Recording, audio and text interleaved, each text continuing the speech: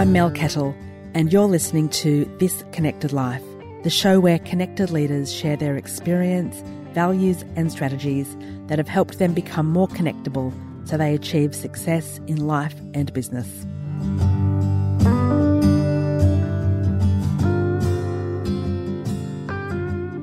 Hey everyone, welcome to This Connected Life.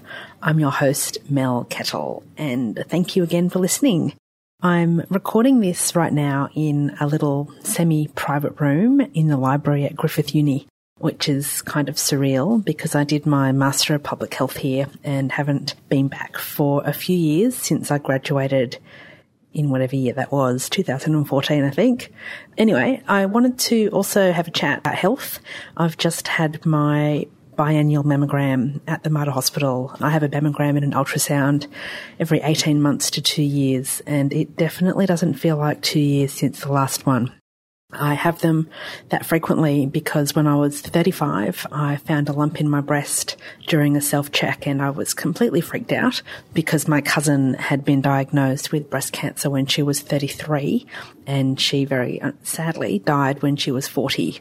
So fortunately, that lump back then was nothing, but I've had a mammogram and an ultrasound every 18 to 24 months ever since. So why am I telling you this? I'm sure a few of you are going, oh my God, that's way too much information.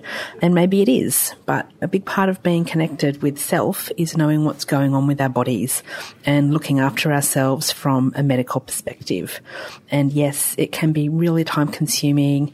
Certainly mammograms and pap smears are not very comfortable. And it can be expensive. But then if you get a disease like cancer, heart disease, stroke, osteoporosis, diabetes, Parkinson's, dementia, liver disease, the list goes on, they're all super expensive, not only in terms of the medical cost for the out-of-pocket expenses that you have, but in terms of loss of income. And not enough of us have appropriate insurances to cover that loss. So let's see what we can do to make sure that we can prevent as many of these things as happening as we can. Now, in my research, I've found out that most women see a doctor once a year, but most men are far less frequent than that. And men tend to have shorter visits and only go to the doctor when their illness is in a later stage, presumably by then because the symptoms are too bad to keep ignoring. And I certainly have a few stories about my husband that I will not be sharing on this because he does listen. But there was one incident that resulted in 10 days in hospital for him because he didn't get to the doctor fast enough. So say no more. I certainly know I've often heard men in particular, really proudly saying, I haven't been to a doctor in more than 5 years. I think the record I heard was 27 years, and I was horrified. And the man who said that said to me, oh, but I'm healthy. And I said, how do you know? And he said, because I haven't had to go to the doctor. Well, that does not mean you are healthy. So if it's been a while, book an appointment.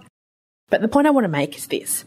As we get older, we should all be having an annual health check to help us stay on top of things.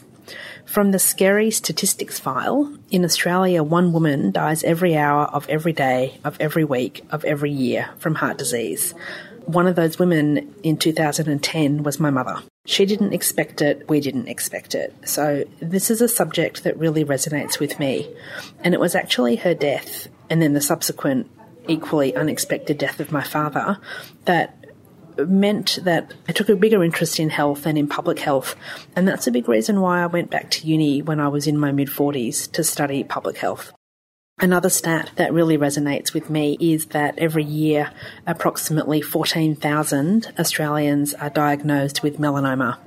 And that's not those of us who are diagnosed with BCCs or SCCs, that's melanoma. 1,500 Australians die every year from melanoma, and it's the biggest cancer in young Australians aged between 15 and 39, and it's the biggest killer of young Australians. So it's a pretty serious disease. And this one resonates with me because about 6 years ago, I was diagnosed with stage 2 melanoma. And I feel really lucky because I had a freckle on my leg that changed. And I noticed it changed and I went to the doctor and she didn't think it was anything, but she cut it out, sent it off to get tested, found out a couple of days later it was a stage 2 melanoma, and shortly after that had it cut out. My surgeon later told me that it was really aggressive, and if I hadn't taken action when I did, I'd probably have died within a year. So having an annual checkup can help you identify early if you've got symptoms that might lead to cancers, diabetes, glaucoma, osteoporosis, and a whole bunch of other things, and finding out early can sometimes save your life. The next time you take your car for a service, then have a think about when did you last get your body serviced, because it can be a lot messier and a lot more expensive to fix when things go wrong. Depending on your age and your personal history and family history, there's a few common tests that you should be considering. Not everything needs to be checked every year. The frequency will depend on your personal health and your family history. But some things you should get checked more frequently than others. And some of those things that you should get checked on a regular basis, the frequency of which depends on your personal circumstance. But things like blood pressure, blood tests for cholesterol, triglycerides and diabetes, a urine test to check your kidney health. Get tests for your sexual health. That's often a blood test as well. Get a complete skin check, get a breast check, do a self-check once a month. Have a mammogram and breast ultrasounds. They're free after the age of 50, or the mammogram part is. The ultrasound can cost more, but that can pick up a cancer that's too small for a mammogram, which happened with two of my friends. One, it was her first mammogram after she turned 50, found out she had breast cancer. Another friend had just turned 71, thought she was too old for mammograms, was told, no, you're not, had a mammogram, had breast cancer. Another friend of mine, two friends of mine, found out they had a lump because their husbands noticed them. One of them was benign, one of them was breast cancer. Don't muck around. A few other tests are things like pap smears, which is now called the cervical screening test.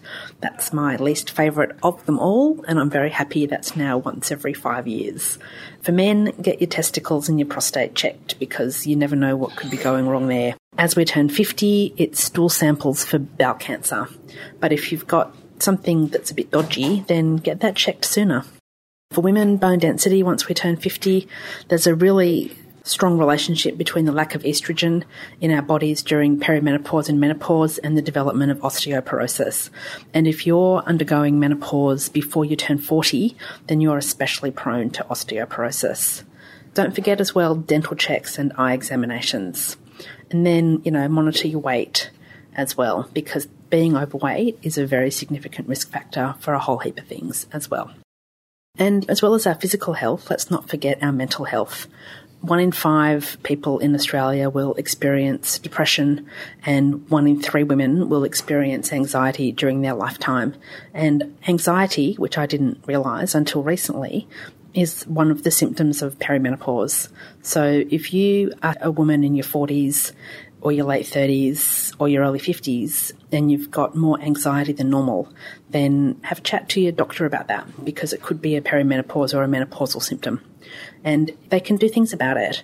Have a chat to, if you think you've got mental health problems, then talk to your GP in the first instance, and they can potentially draw up a mental health care plan so that you can get a Medicare rebate for any psychological treatment that you might require.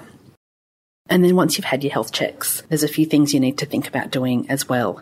You should understand what the results mean. You should ask whether you need follow-up tests and when and how often, and then make a diary note so you don't forget. One of my friends, every year, first week of July, books in all of her tests. So she knows that first week of July every year, without fail, she'll have dental check, an eye check, a GP check, a heart check, everything that she needs, all in the same week. So it's all just over and done with. The other thing you should think about is if you need to see a specialist, or if not, if you need to take medication and what might happen if you don't. The other thing, get into the habit of asking for a written copy of all of your test results and keep them on file in a safe place. My mammogram doctor today said, "Did you bring in your last mammogram results?" No, I didn't, because I didn't even think to. Well, now I know for the future. And the other thing, if you change doctors regularly or if you don't have a regular GP, it's even more important that you keep a copy of all your test results, because it can be really difficult to track them down if you move or if your GP moves. That's probably enough for me for now. I think I've rambled on a little bit. I guess the main thing I want to say is look after your health, do self-checks of all the relevant parts, see your doctor for the relevant tests and at the relevant age, And I'd love to know, when was the last time you had a complete checkup? If it's been a while, then make an appointment today and just see what you need to have looked at. And if it's been a while, you might want to ask for an extended consultation time so that you can get through the list that you can print off out of the show notes. Thanks so much for listening. If you would like to know more, you can connect with me on LinkedIn or Twitter or Instagram using the hashtag ThisConnectedLife, and you can tag me at Mel Kettle, or you can email me mel@melkettle.com. See you next week. Bye.